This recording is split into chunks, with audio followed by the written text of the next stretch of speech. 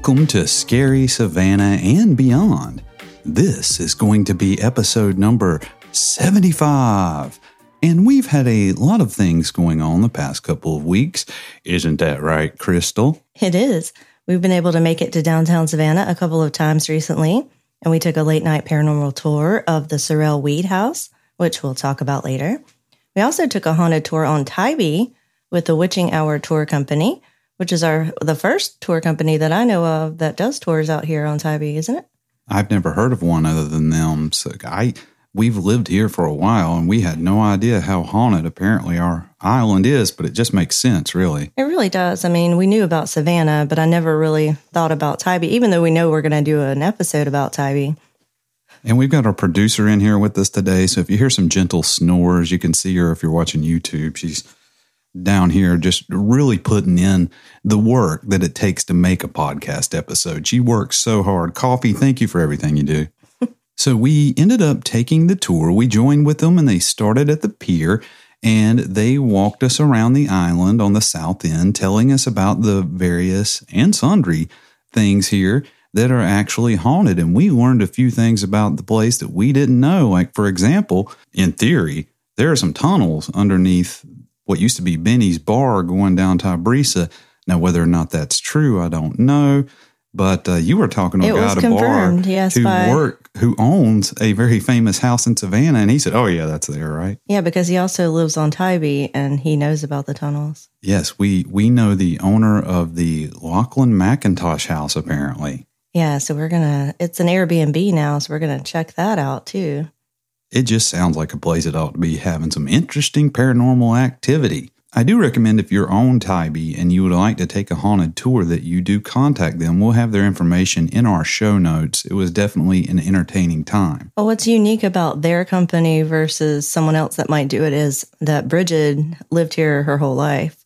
So she's really familiar. She grew up here. She's really familiar with Tybee. And Dylan is a parapsychologist. Is that right? Yes, and more important than that, he's Welsh. Yeah, so he's got an amazing accent. Yes. And I was like, well, it doesn't matter. He could be like reading the ingredients off the back of a box of Cheerios. And you'll believe it. And I would be like, definitely, there are carbohydrates in this place, and they are haunting it like you would not believe. Yeah, but they give a unique perspective because she is an intuitive, I believe, and she feels the spirits and the things, and he tries to look at it from an academic standpoint. So you don't usually get that. So you'll get both sides of that. And he is definitely a very educated man. They're both well-educated and if he's knowledgeable. Not, he certainly fooled me. Yeah, they do a great job. And I mean, how hard can it possibly be to fool me? An intellectual in the world of parapsychology. Oh, yes, you are. We also wanted to talk about our Patreon for just a second.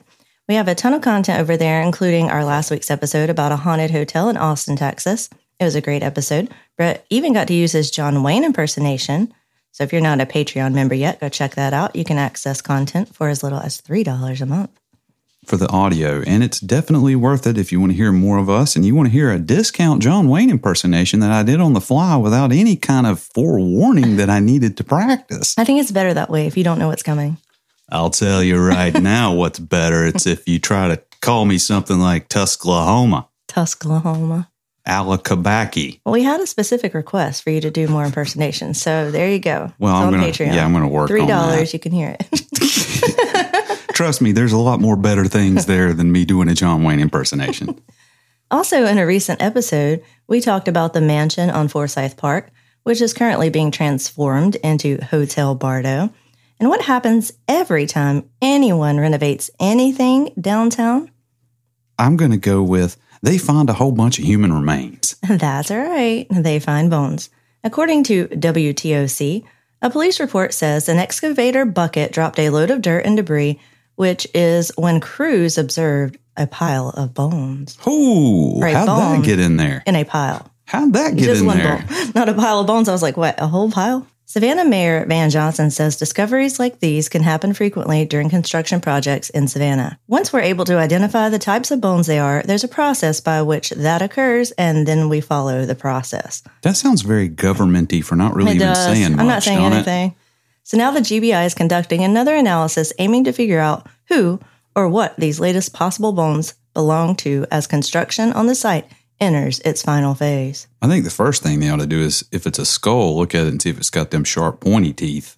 No, I don't because think it's if a that's skull. the case, then, there's a whole nother level of investigation they're going to need to involve themselves in. A representative for the developer says that police sent the discoveries to the GBI for testing, which they say is protocol. So I guess they're going to keep on trucking until they find out. Oh, well, these bones could be 150 years old, or they might be from 30 months ago.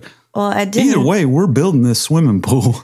I didn't know that they actually found bones back in December, which is before we did that first episode, but they just found more in late June. So this is the second set of bones they found. Which goes more towards what people say to us all the time. It's a city built on the dead, so we don't know how old these bones are yet, but we'll definitely keep you updated when we find out more, if we find out more. Yeah, we don't know if they're human or animal, and I wonder how long it's going to take to find out, because if they had those first bones since December and they still don't know, that's a while. It seems like it should be a relatively easy process to confirm if they're human remains. It must be human, or they wouldn't be spending this amount of time on it. It's got to be, yeah. Because I think animal bones are easily identified from humans in most cases. It would make sense to me, but then again, I am only licensed in the field of making stuff up. So now let's talk about the Sorrel Weed House. We covered this in our very first episode nearly 2 years ago.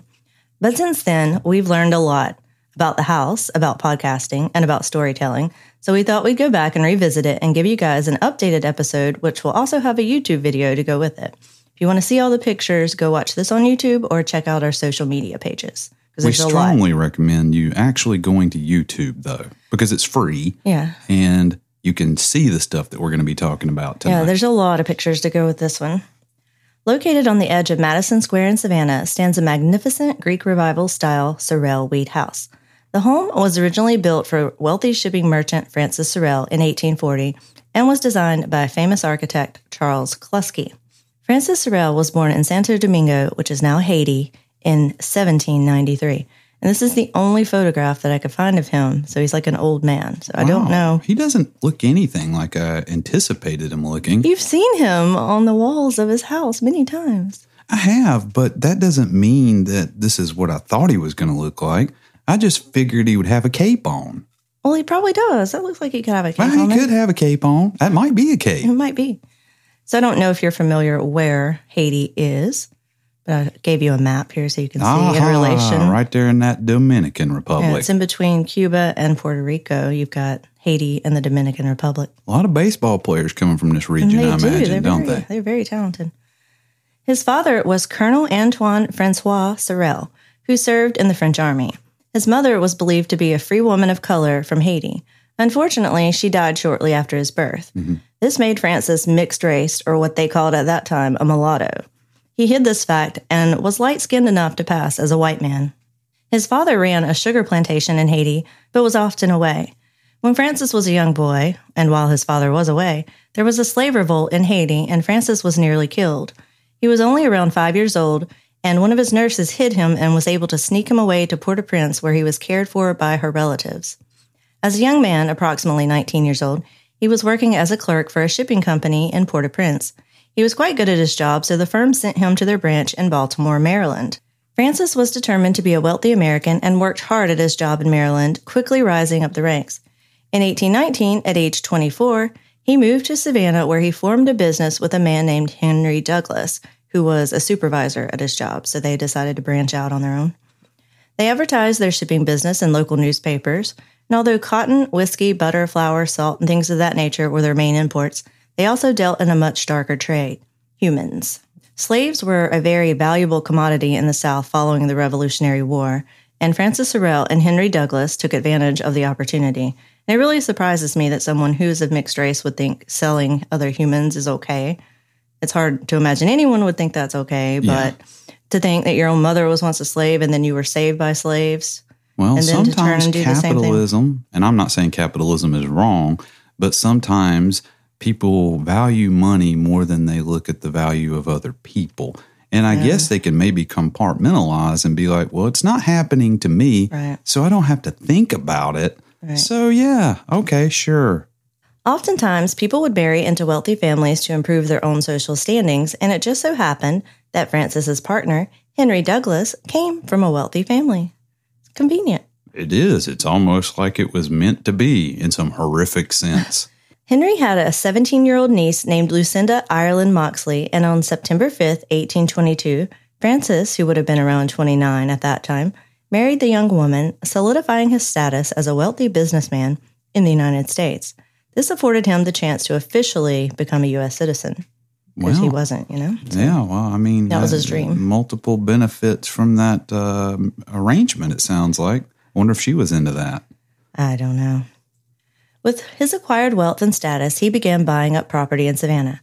But sadly, his wife Lucinda died in 1827 of yellow fever, just 5 years or so into the marriage. Oh, that's awful. But that is the Savannah of the 1800s. Probably for business reasons more than love, Francis married Lucinda's younger sister, Matilda Aminta Douglas Moxley, 2 years later. Between his two marriages, he had 11 children. However, as was common at the time, several of them did not survive childhood. Matilda was the mother of 8 of those children. Wow. And from what I've read, only 5 of Matilda's children survived. I think all 3 of Lucinda's survived. This left her understandably devastated, and she struggled with her mental health throughout their marriage. Like I said earlier, Francis Sorrel was a very successful merchant and grew quite wealthy, and he moved his large family into the Sorrel Weed home located on the corner of Bull and Harris Streets. The home is quite opulent, featuring the finest of furnishings. It was the gathering spot for the high society of Savannah, even hosting Robert E. Lee on more than one occasion. Wow, we were sitting in a place where somebody I've heard of's been. That's a big deal. It is. It'd be even cooler if John Wayne ever visited there. How do you know he didn't? I don't know. He did come to this city at some point. Or is that Clint Eastwood? Clint Eastwood has been here recently. Okay. We told you in a previous episode that the story we heard was as follows. One busy day in 1860, while preparations were being made for yet another party, Matilda was searching for her head servant, a young girl named Molly. She couldn't locate her in the house, so she made her way across the courtyard to the carriage house where the slaves were housed. Molly, who was favored by Matilda, had her own private room, which was unusual. Unfortunately, it seemed, she was also favored by Francis, and much to Matilda's shock, she found her husband in Molly's bed. Ooh. Unable to cope with what she had seen, she ran back to the main home, made her way up the stairs, and jumped to her death on the courtyard below, much to the horror of all around. A few weeks later, Molly was found hanging from a rope in her bedroom. It was speculated that she had either committed suicide or was killed by Francis in order to keep her quiet about what his wife had seen. Suicide was a very taboo subject at the time, and it's likely this would have been detrimental to the social standings of the Sorrel family. And we certainly can't affect the social standing. No. Another theory is that she was hung by her fellow slaves who blamed her for Matilda's death. We've also heard that possibly Francis pushed Matilda from the balcony and that he was covering that up. Yeah, so, there are multiple different versions of this story we have discovered, right? So this is a story we've heard countless times from tour guides and TV shows. And we've investigated the main house and the carriage house on several occasions. We've heard EVPs that seem to lend credence to that something tragic happened in this home. However, I've been researching and I found several accounts, including a very exhaustive account from a woman who was seeking permission to excavate the floor of the carriage house to see if there were bones, possibly of Molly, underneath. So what it was this woman named Kelly Westfield, and she was a student at Armstrong, which is now Georgia Southern, and for her final project in historical archaeology, she wanted to excavate the basement of the carriage house of the Sorrel Weed house because there's a depression in the floor, as you can see in this photo, and it was unexplained, and they wanted to see what was under there. That seems like a very interesting thing that I would think somebody would be like, yeah, let's do that. So she did. And she went into great detail, and she searched records and produced evidence that the Sorrels no longer even lived at the house when Matilda died in 1860. Ooh, that sounds like it might throw a monkey wrench in some of the stories I've heard. Mm-hmm. In fact, they had moved next door after selling the home in 1859 to Henry D. Weed, hence the name Sorrel Weed House. We're going to link her paper in our show notes, so if you really want to take a deep dive into the history of the house as well as what Savannah was experiencing in the mid-1800s, you need to check that out. It's fascinating. Well, let me ask you this. I haven't read it, and you have. Does she provide a bunch of substantial documentation and evidence to back up her findings? Yes. Because I would think that this is something that has been critiqued by somebody, and she's got, well, this is the bill of sale. Right. This is the dates, the death certificates, whatever it takes to back up her claims. She does. Well, then it sounds like a paper you should be reading. Yeah, it's exhaustive. The Sorrels didn't move far from the home, though. They moved into the adjacent house at 12 Harris Street, which is equally as creepy at night as we saw the other night. We found that out because it's literally right there beside the house. You could throw a rock and hit the house. Heck, you could throw me and hit the house. While we were sitting in Madison Square the other night, the story I overheard from a tour guide this time was that while living in the home next door, Matilda awoke one night and her husband wasn't next to her. She went looking for him and found him with Molly in the carriage house of this new house. Oh, so not the Sorrel Weed house, but the house they're living in. The house next door. The West Harris. Right. She then jumped from the balcony of this home, which led to a concussion, ultimately causing her death. That's a story I haven't heard yet. This is likely closer to the truth as evidenced in a letter written by Charles C. Jones, Jr., who was a friend and associate of Frances Sorrel. He wrote the following in a letter to his mother.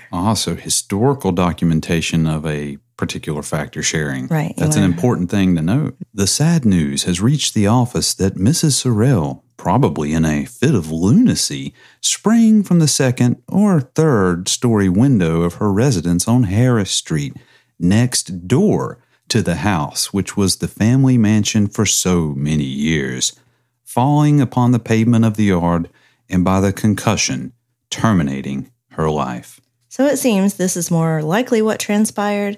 Now, whether she caught her husband or she just had suspicions or was struggling with mental health issues for other reasons like the deaths of her children, no one knows for sure. In a letter from Charles C. Jones Jr.'s mother responding to him, she said, "The death of Mrs. Sorrel was very distressing. I heard some time since that she was subject to great mental depressions. We are not sufficiently grateful for our preserved reason. Our commonest blessings are of our greatest. We need only to be deprived of them to feel it so." So they're saying, yeah, she was struggling with mental health, but they don't say exactly why, because he probably... Well, you know what? Something I've learned is it doesn't necessarily have to have a reason. Mental health is not necessarily chained or tied to experience in your life. Sometimes you're just depressed. True, but what would just all of a sudden cause her to run up on the balcony and jump if there wasn't some catalyst? Well, probably was a catalyst to make her do the thing she did, but I imagine she could have just had a state of depression that was just present because it's present, and maybe being triggered by a traumatic thing caused her to do something that she might not normally do. Now, another thing we need to know is, was there actually a slave named Molly? Did they own a slave named Molly? And did Molly exist? Right. That's a big, important thing to ask in a story where that's pretty much what you hear from everybody. Yeah, well, it seems she did. There is a record of a slave manifest naming a slave named Molly, aged 26, belonging to Frances Sorrel. However, it appears the manifest showing her being sent from Savannah to New York City in 1857, which is 3 years before Matilda died. And I don't know if she returned. There's no evidence that she did. I don't know how accurate the records were, but there is no record of her returning to Savannah. Oh. So this is an actual document a signed showing Molly, document. female, 26. And it says it's bound from Savannah for New York. Well, could there have been more than one Molly? There could have been, but this is the only documented Molly that he owned. Well, maybe. You know, I'm going to jump out on a ledge here, or off a ledge, as I tend to do, and say maybe not everything was documented That's like it also ought true. to have been documented. That is also true. So either way, it would not have been uncommon for a slave owner to have non-consensual relations with a female slave. It was a huge problem of the time, as evidenced by the population of mixed people numbering around 2,000 in 1860. So at the time, none of that would have been a consensual thing. Right. Yeah. So was he messing around with a young slave woman? Probably, but we just don't know for sure, and we don't know that it was the direct cause for Matilda's suicide. Her official cause of death was concussion. No one wanted to say the word suicide. However, Matilda was not buried in Laurel Grove Cemetery, where later her husband and children would be buried. It was common for those who committed suicide to be buried away from the family plots because of the stigma. That's kind of sad, really. Mm-hmm. We were at Laurel Grove last year, and we saw the family crypt. It's quite elaborate and is dedicated to Francis and Matilda by their children. Yeah, we found it by accident. We weren't even looking for it. Yeah, we didn't even realize they were there. I was going there to get the Jingle Bell guy. Yeah. And we just stumbled upon this. And I was like, that looks kind of elaborate. What is it? And turns out it is just pertaining to this story. It does seem that Francis did feel guilt over his wife's death and took some responsibility as evidenced in a letter written by Francis to his son, Alexander Claxton. How my dear and beloved wife would have enjoyed this visit of our friends if her life have been preserved, and how much more comfortable she would have made them than I have been enabled to do. But I must not enlarge on this sorrowful subject. The Lord has bereaved me and laid his chastening rod heavily upon me, and I must submit. They really wrote eloquently, I'm telling you, these people back then, they talk some kind of other way. So is he feeling remorse for his actions with other women, or the fact that he didn't seek help for her depression? We just don't know. But he was... Or both. Seemingly, upset, and that he felt guilt and that God was I'm sure he probably punishing did. him. Just because people can do things doesn't mean that they don't eventually realize, hey, perhaps I was in the wrong and now I feel bad about this. So again, we'll likely never know the true story, but what we do know is that the square where the home sits was the site of the bloodiest battle of the Revolutionary War, the Siege of Savannah. And we know that there is supernatural activity occurring at the old Sorrel Weed House. Is it the spirits of Matilda, Francis, and Molly, or possibly the soldiers who were buried in a mass grave underneath the square? We've had several experiences ourselves, and we're going to talk about those now. On our previous investigation, we had a tour guide named Janie. She told us a little about the Siege of Savannah, and we're going to play that clip for you now. And the Revolutionary War in Savannah was fought right outside in what is now Madison Square. In fact, the bloodiest hour of the entire revolution was fought outside on October 9th, 1779, during the Siege of Savannah. There are roughly 2,000 patriots buried in a mass grave right outside our front door. And while that bloody battle was being fought, the British officers were living here on this land, and this is where they died. It's actually widely believed that if we were to dig underneath the foundation of this house tonight, that we would find the remains of those British officers under our feet right now. That could be why we experience them as spirits. Some people believe that spirits attach themselves to tangible objects.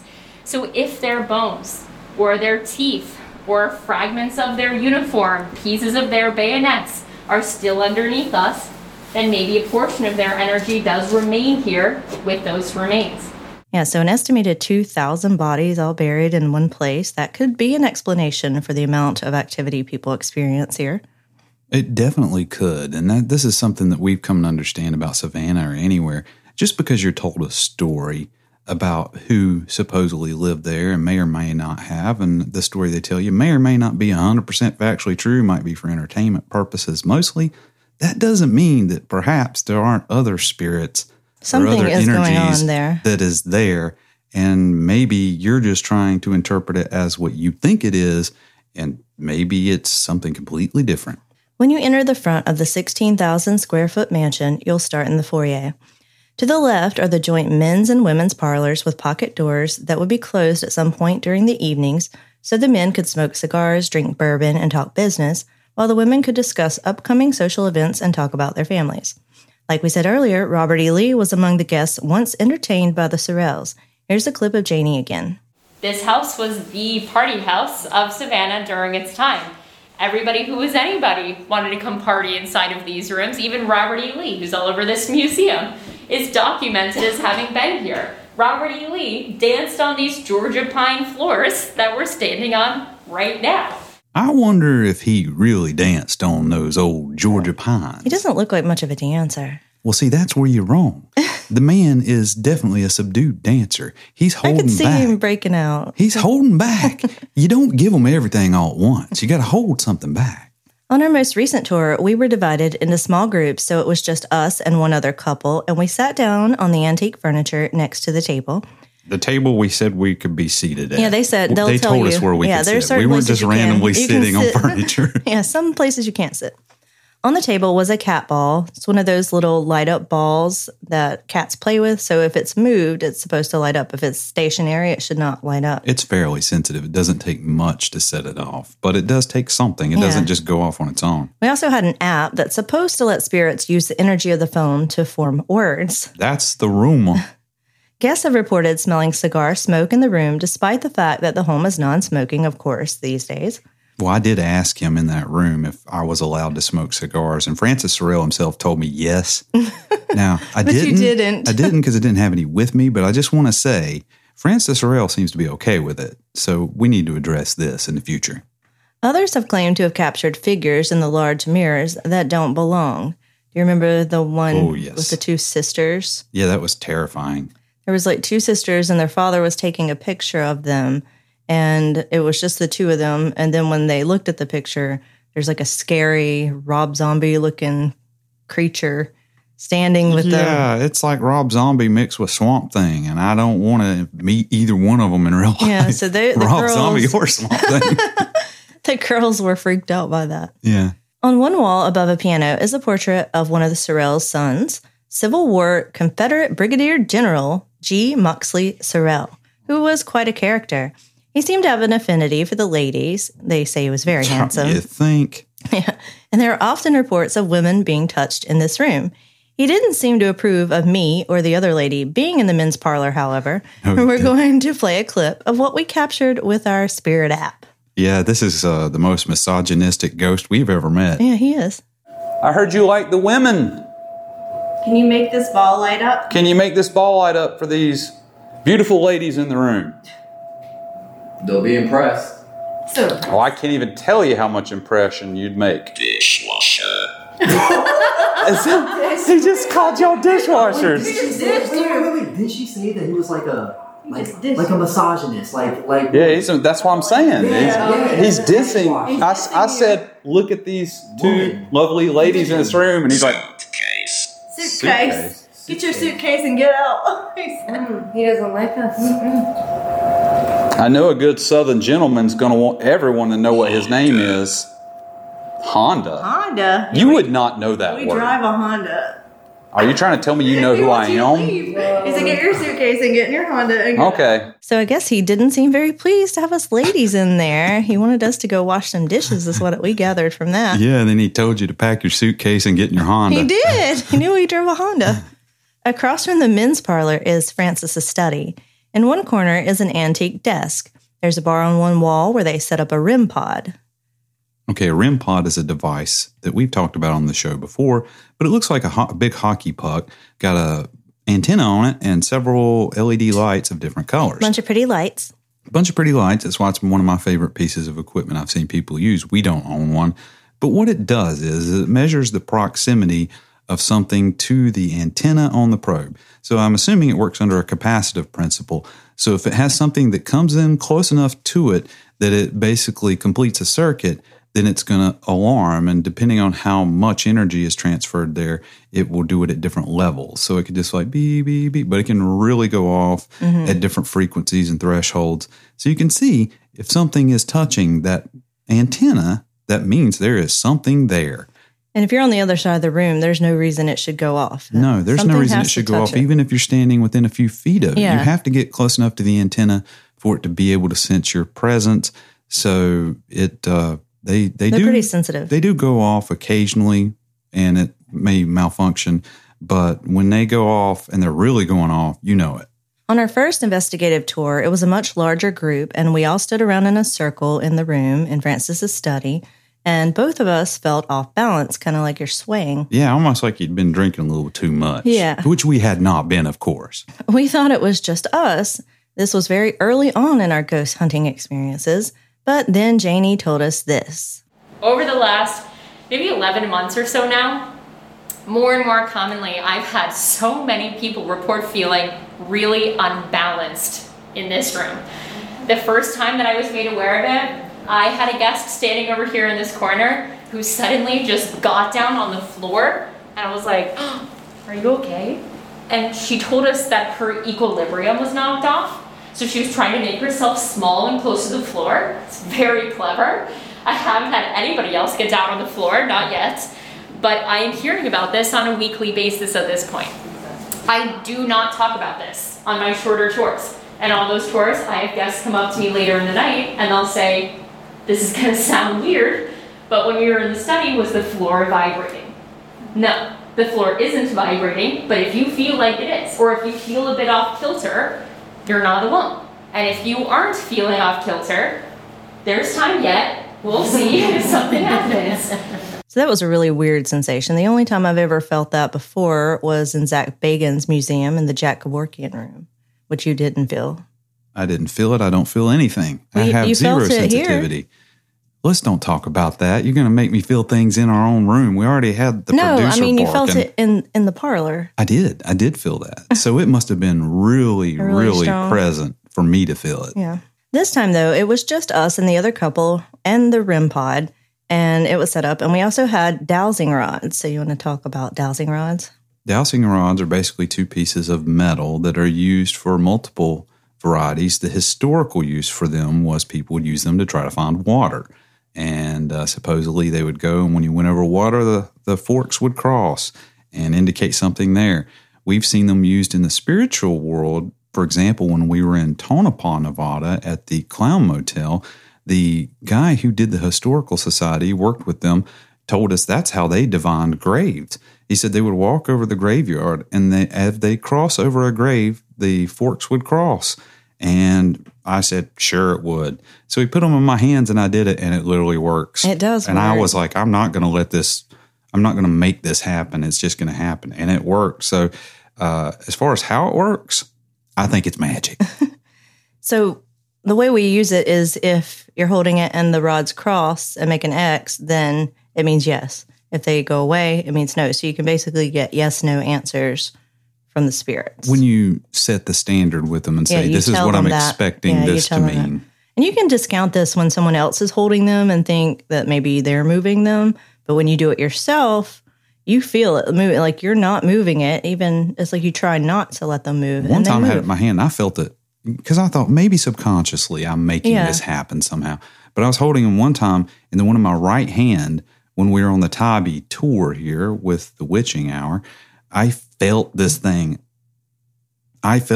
almost just pull. Yeah. I felt like something grabbed it and pulled it. It wasn't the wind. It wasn't me. And I was like, oh, here, Crystal, you can use it. We thought we were communicating with the spirit of Francis Sorrel. We asked him a series of questions, and he gave us yes, no answers each time. He seemed to be quite fond of me. Wow, imagine that. And when it was time for us to leave that room, the REM pod went off, and it wouldn't stop, like something was trying to get our attention, even though none of us was close enough to set it off. He just didn't want that pretty blonde to leave what it was. Next, we made our way downstairs to the basement. All the lights are turned out, and they have a few lamps and candles around, just enough so you can move around without tripping. There's supposedly at least 2 ghost children who play in the home, a little boy named Charlie, and I think the little girl's name is Sarah. I believe that's what she told us, yes. They have a doll set up with a small seesaw toy and one of those cat ball toys. And when our tour guide, her name was Aubrey on this investigation, she was explaining things to us before she sent us out on her own, and the light ball was lighting up all by itself. Another odd thing was that one of the doll's shoes was off and sitting on the table next to the doll. Aubrey said that the little girl ghost likes to untie people's shoes. So that was strange. And we got a picture of that. Yeah, we do have a picture of the doll. I'll put that up right now. And luckily, we always wear sandals, so we didn't have to worry about it. I don't believe in shoes. I think that's something that society invented to hold people like me down. On our first investigation, I kept feeling like someone was touching my hair. On this most recent investigation, the other lady in our group and I felt something touch the left side of our faces at the same time. This was in the hallway type room, which is lit with a red light, and we'd asked it to touch someone. Didn't we ask them to reach out and touch someone? We were crazy, and we did ask that, probably against my better judgment. And immediately, both of us reached up and grabbed our face because we felt something on our faces. I was like, oh, he likes the women. I'm fine. Guests often claim to see a shadow man in this area. We didn't see anything this time, but we did feel the touch on our faces, but we did get an EVP. Okay, so I'll play the EVP for you now. I basically asked what his name was, and to me, this EVP says like it may say Tim. Crystal said it might sound like I thought you said, is there anyone here? And I thought it said here or yes. Well, either way, I say something and then you'll hear the response. And I'm going to go ahead and loop it a few times so that you can hear it. So this is not it happening multiple times. It's going to loop so that you get a chance to hear it 3 or 4 times. Is there anyone in here that would like to talk to us?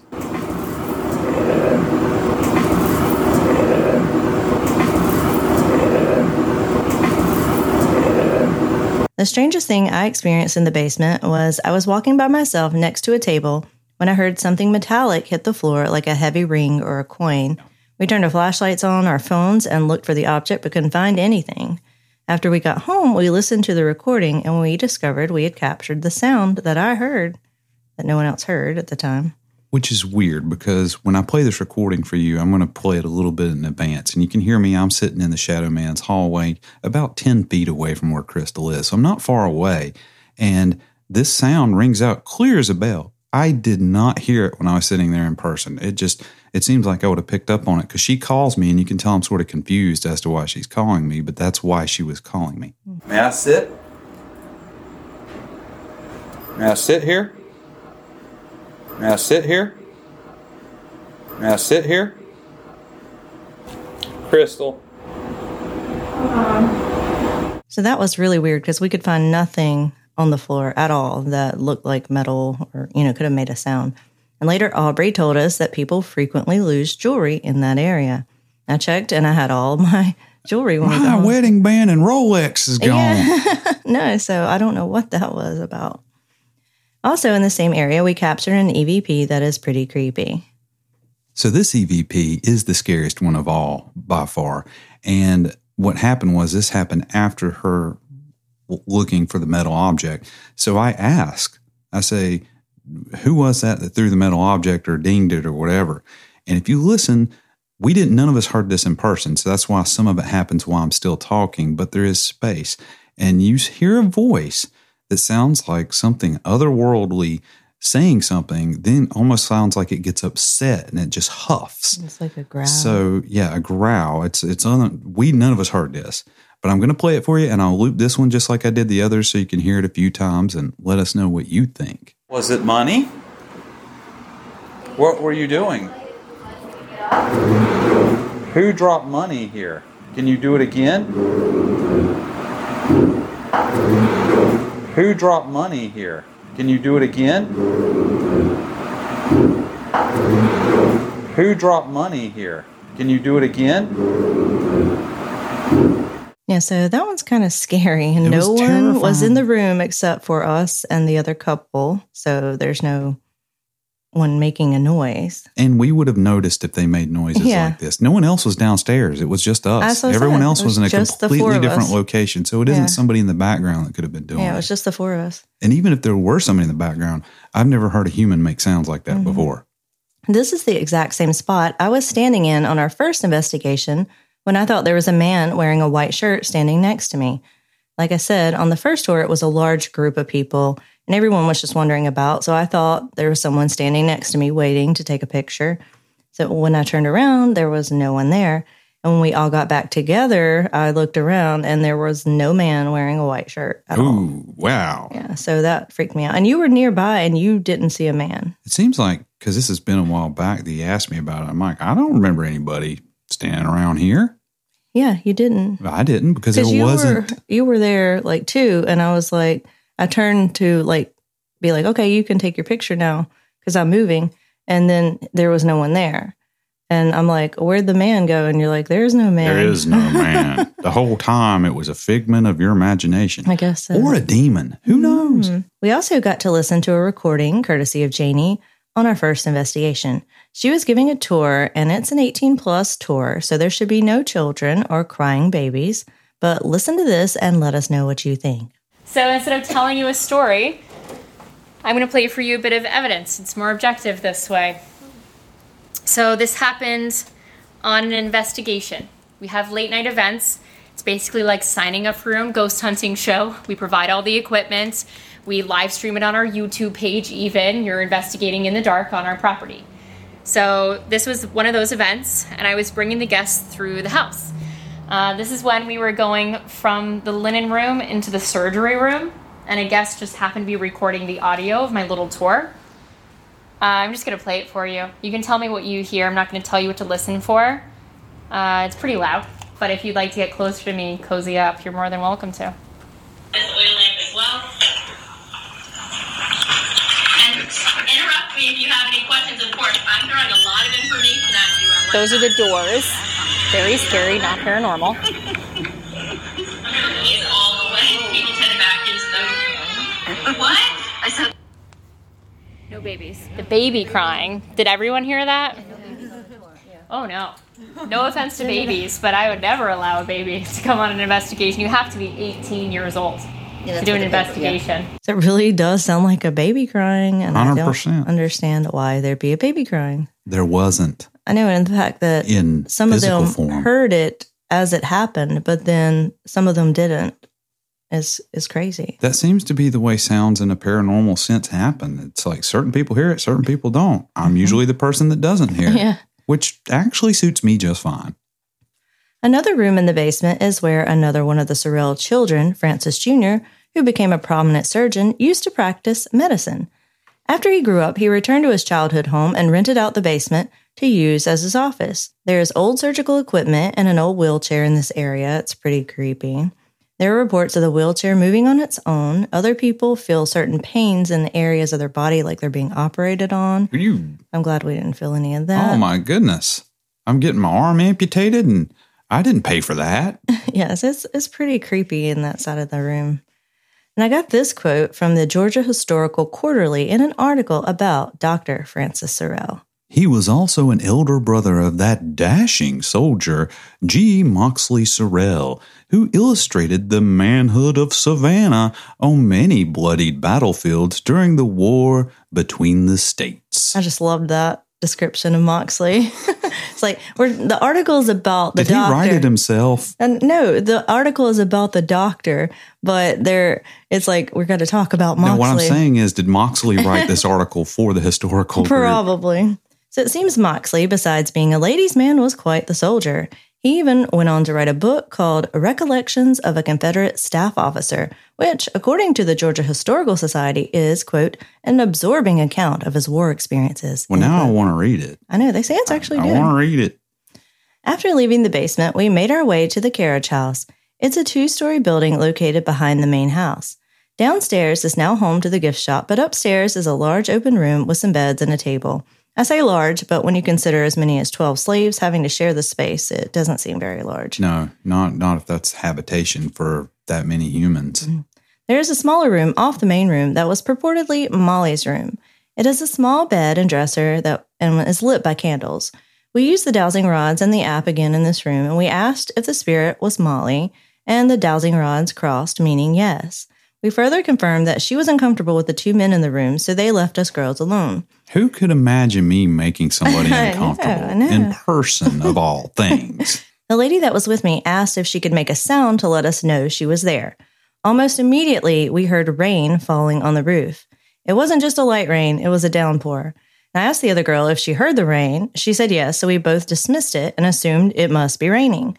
But just minutes later, we made our way over to the guys and asked them if they heard the rain. They said no. To no one's surprise, we heard nothing. Right. And we walked outside to find it completely dry.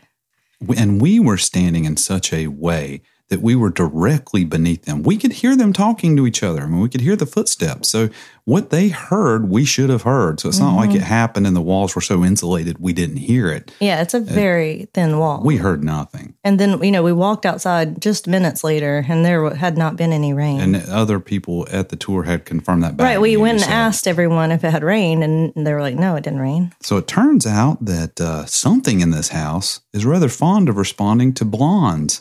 And Wasn't she blonde too? Yeah. Apparently, it likes blondes. It's interesting because a few days ago, we ran into our friends, Bridget and Dylan from the Witching Hour Tour Company, and he said that they had some guests had a very similar experience hearing rain. It was a light rain, and it was over quickly.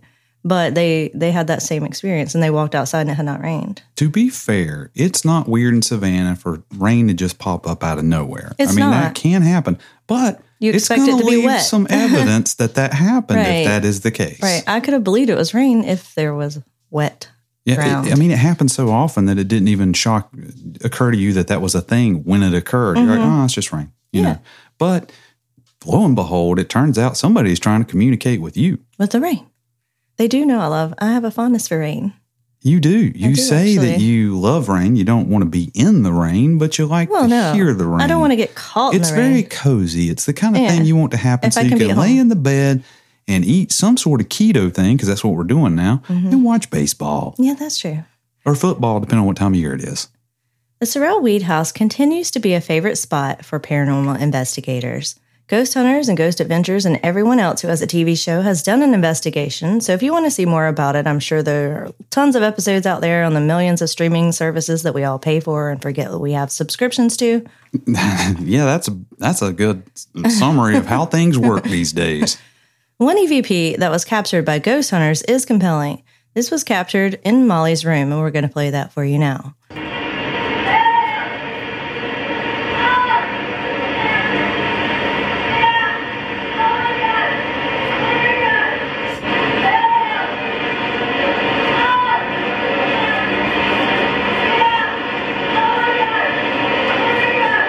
So if this is real, it sounds like a woman screaming for help. If this is real, this is the most real sounding EVP I've ever heard, because it literally sounds like she's there. It's much longer than a normal EVP. You get a word here or two words, something like that. It's almost like, it sounds like it kind of might be fake. It's so real sounding to me. You know what I mean? I'm not saying it is. I'm not making that accusation, but I'm like, if it is real, this is some of the best proof I've ever seen or heard for spirits existing. But they also want TV ratings, so there's that. See, now that goes back to what I was telling you earlier. It might not be all 100% true. So I'm not sure what to make of it, considering we know that the Sorrel family had moved out of the house before Matilda's and presumably Molly's death. So Molly wouldn't have died in that carriage house, assuming they didn't live there anymore. That is the records that you have been able to dig up. So if that was Molly screaming supposedly on the recording, it just wouldn't make any sense. It wouldn't make sense, but then you also got to ask, is supernatural energy necessarily 100% tied to the places where things happened in the past, or can it move around? I don't know. If they have free reign of the city, maybe. One of those people told us, one of the tour guides that was there, said that she took a ghost home with her. And that it lives with her. So maybe they're transient. Maybe. We have one more thing to talk about. Remember Kelly Westfield and her archaeological study excavating the basement of the carriage house? I do, and this is what I've been waiting for the whole time. What happened? Among the broken ceramics, corroded metal, flatware, broken bottles, they did find bones. Dun, dun, dun! But they were animal bones.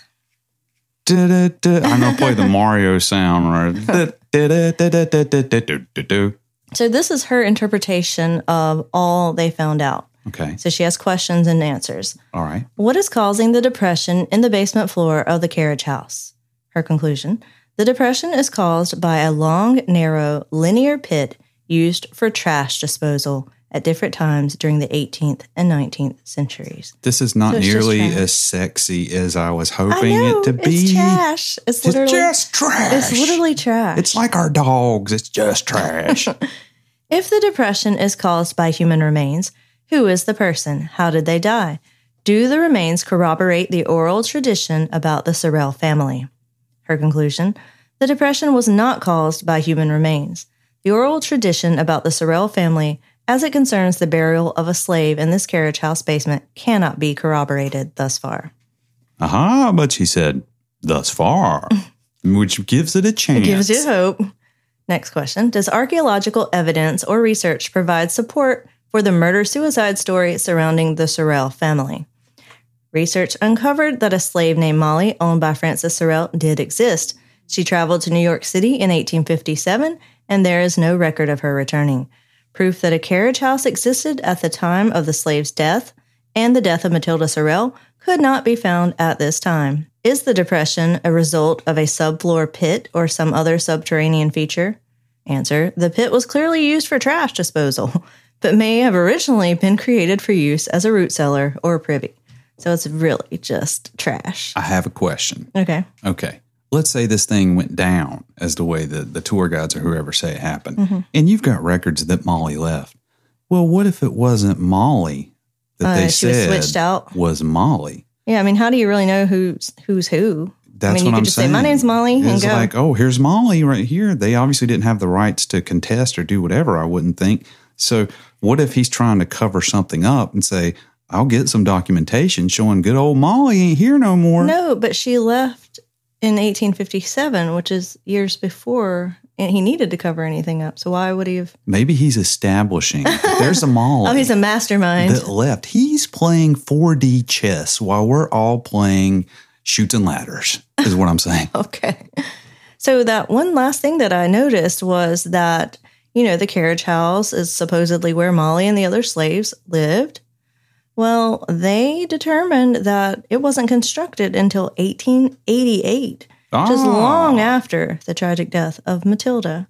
So what you're And telling Molly. me is you're literally just butchering everything I held dear to my heart about this ghost story. Right. I mean, it wouldn't have been uncommon for them to live in the house with the Sorrels because it was a large house, and that's just how they would, that's where they would have lived. And what evidence is there indicating that is when that structure was built? The plans, when you ask to expand, when you have to do an addition or whatever, they have city plans for that. Let me throw another one up here, because you know what I'm going to say. You could build an addition without a permit, yes. I know of at least 2 businesses on this island that have done some modifications, shall we say, and perhaps didn't file all the necessary paperwork. Now, I don't have anything to do with these businesses. I'm just saying I know a few that have. And yeah, that's true. Could that have happened? But why would he need to do that? Well, why wouldn't they need to? I don't know. So they wouldn't come try to take $20 out of his account. And he'd be like, you're getting fined $20. And he's like, $20? Do you know how many fine cigars I could buy for my boy? And he needs cigars to look good when he's on that battlefield. Well, one interesting thing is, people traveled with buggies and horses, and that's why they needed the carriage house. That's where they would keep them. Oh, and they didn't invent horses until the late 1800s. No, he did have a horse and buggy that he had to pay taxes on or some such nonsense before 1888. So where did he keep it? In the carriage house he had already built that he's like, well, one of his buddies in the planning commission's like, I tell you what, you go ahead and draw up some plans for this thing you've already built. Well, and he had long since sold it by then. He left it in 1859. So he just scammed the new owner. Yeah, so that's the weeds problem. Weed had to take was care their of problem. It. So basically what I've concluded is that everything we've ever heard is a lie. Just to say it nicely.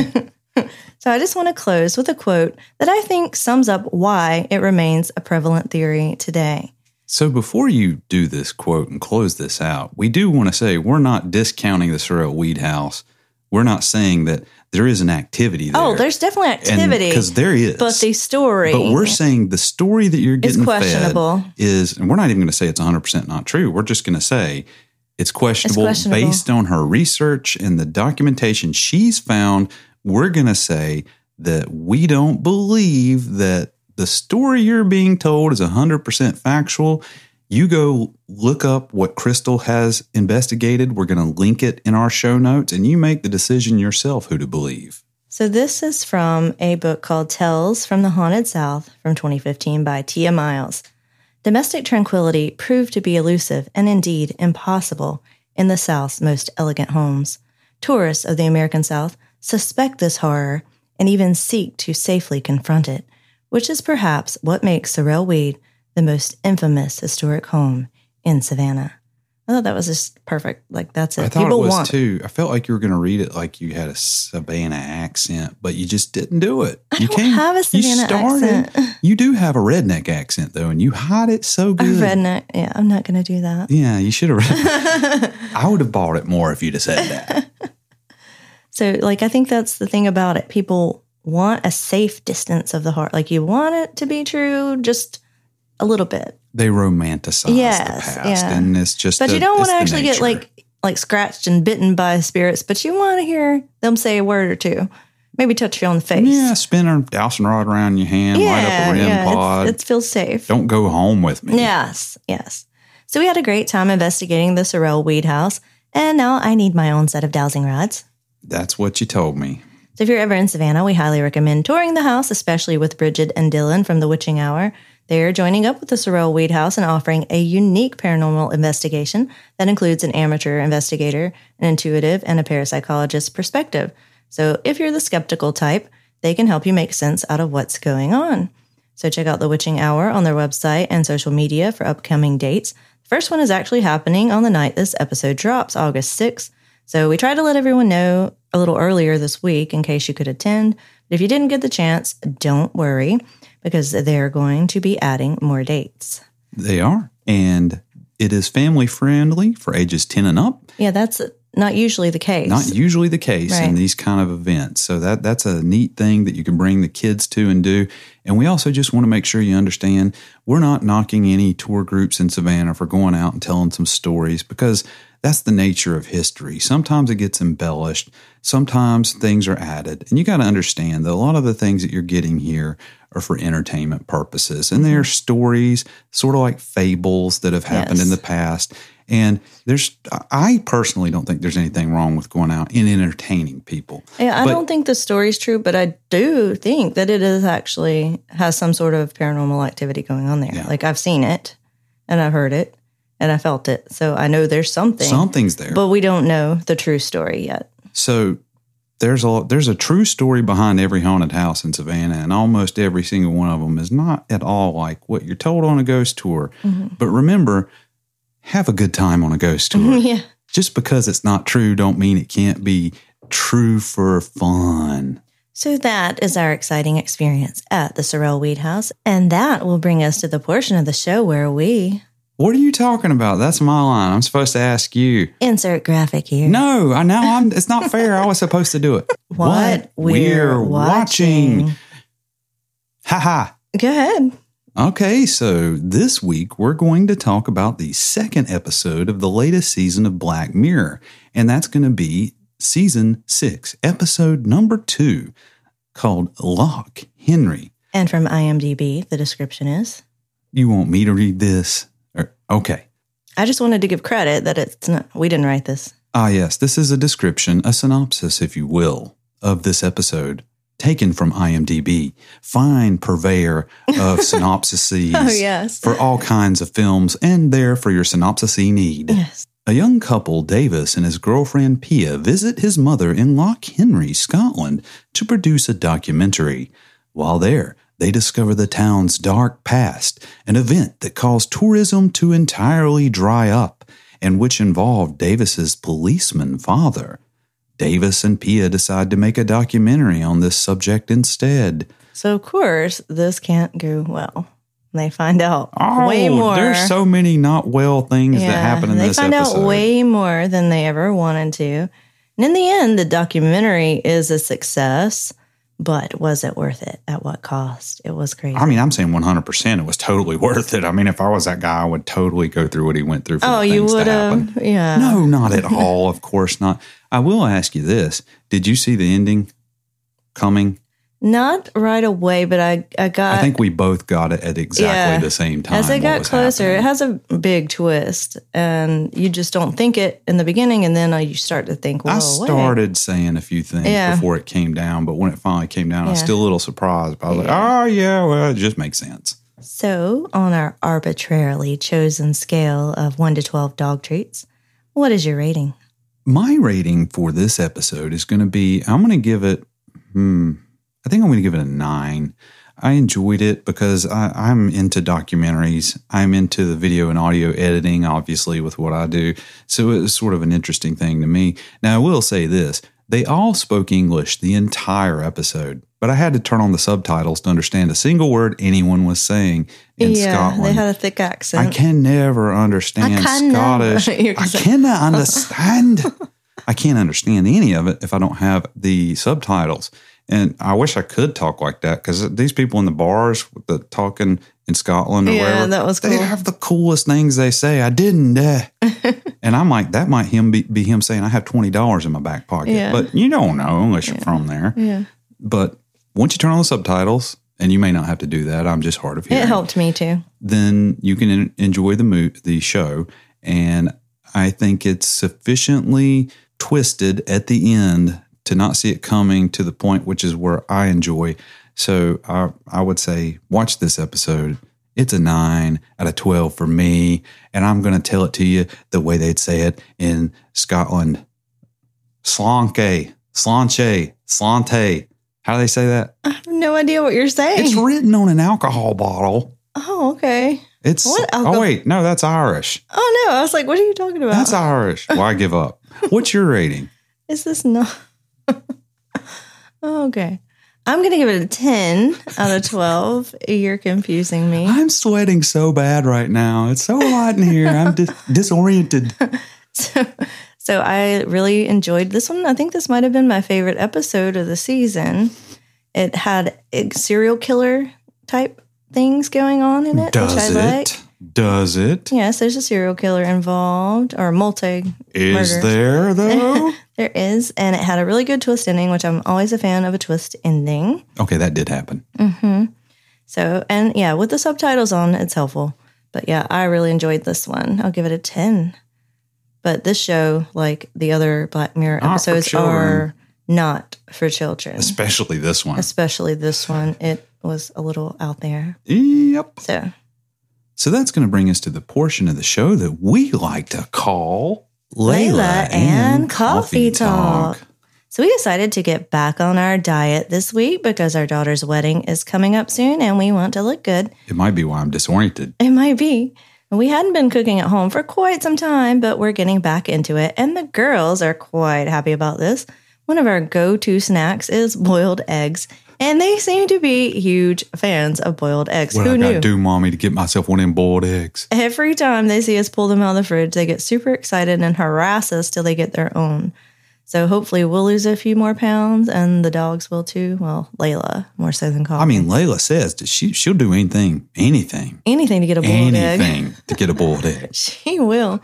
It's so funny. We should do a video of when they smell the eggs, like when you open the bowl. Yeah. And they smell it and they immediately like freak out. Their pupils. Yeah. Like get huge. Yeah, it's one of their favorite go-to snacks, which is good for you. Which is pretty much everything, well, honestly. Well, they don't like green beans unless they're cooked. I found that out last night. I was making green beans and I dropped one on the floor. Neither one of them would touch it. I ain't touching that. Coffee that ain't came food. up and sniffed it, but she wouldn't eat it. And then after I cooked them, then they ate them. Yeah. So they got cooked green beans, a little meatloaf, little egg. Crazy beasts. Yeah. So if you'd like to find us online, you can go to scarysavannahandbeyond.com. You can find us on all social media platforms looking for the user at Scary Savannah. And it's probably all sweaty now, but we're wearing 2 of the new shirts that we got for the podcast on our new store. So check it out. It's the 10-cent beer night shirt on me right here, so you can see it. And Crystal's wearing her down the rabbit hole shirt that she designed. And that's basically how she does her research. She just goes down rabbit holes. I ask her to do a 10-minute script and she writes something that's an hour and a half long. Well, when we originally recorded this episode 2 years ago, so I figured we already had a script written. So when I went back to look at it, it was not what I would write today. So it was bullet points. It was basically bullet points, and we elaborated on them. And so no, I had to go read some student's research paper to know the truth. It's all a lie. Yeah. So you too can go check out our new designs on the store. If you go to our website and click on the tab that says store at the top, it'll take you right to it. Got all kinds of coffee mugs, shirts, and all that good and wonderful and sundry stuff. We even have one with this episode. Yeah, we do. It's a version of that graphic you can see on the back screen there, and it's a cool new shirt. And we mentioned we're going to do a new shirt for every regular episode we release. At least we're going to try to have a special design. So our store's going to get new stuff every other week at least. Unless I get creative and come up with new things on top of that. You're so ambitious. I am. As you mentioned earlier in the episode, we do have a lot of extra good content on Patreon, and we'd love for you to go check that out for as little as $3 a month. You can help support the podcast and at the same time get access to hours and hours and hours of extra content. Lots of hours. I hadn't calculated how many in total, but it's a lot. And go to patreon.com/Scary Savannah, or go to our website, click on the tab up at the top that says Patreon, and that'll give you links to go right there and do it from there in case you're scared. Or you can do the app on your phone. Or you can do it. Or if you have the Patreon app on your phone, you can just go to that and search for Scary Savannah. We'll be in there as well. If you would like to support the show by donating some coffees, go to our website. And in the bottom left-hand corner, you'll find a yellow coffee cup, which will allow you to donate up to as many coffees as you want. I think it needs to be some iced coffee. Brett's really hot over there. I am sweating so bad. It's so hot in here. It is so hot in here. We can't turn the fan on because it's so loud that I just have to deal with it. I have to deal with it. But you could send me some iced coffees if you would. Please, by send clicking them on iced that coffee. link. Send them to Crystal, and that would go a long way to help support the podcast. If you'd like to contact us about anything, there's a contact page on our site. You can go there and send us a message or give us a call at the phone number there, which goes directly to voicemail.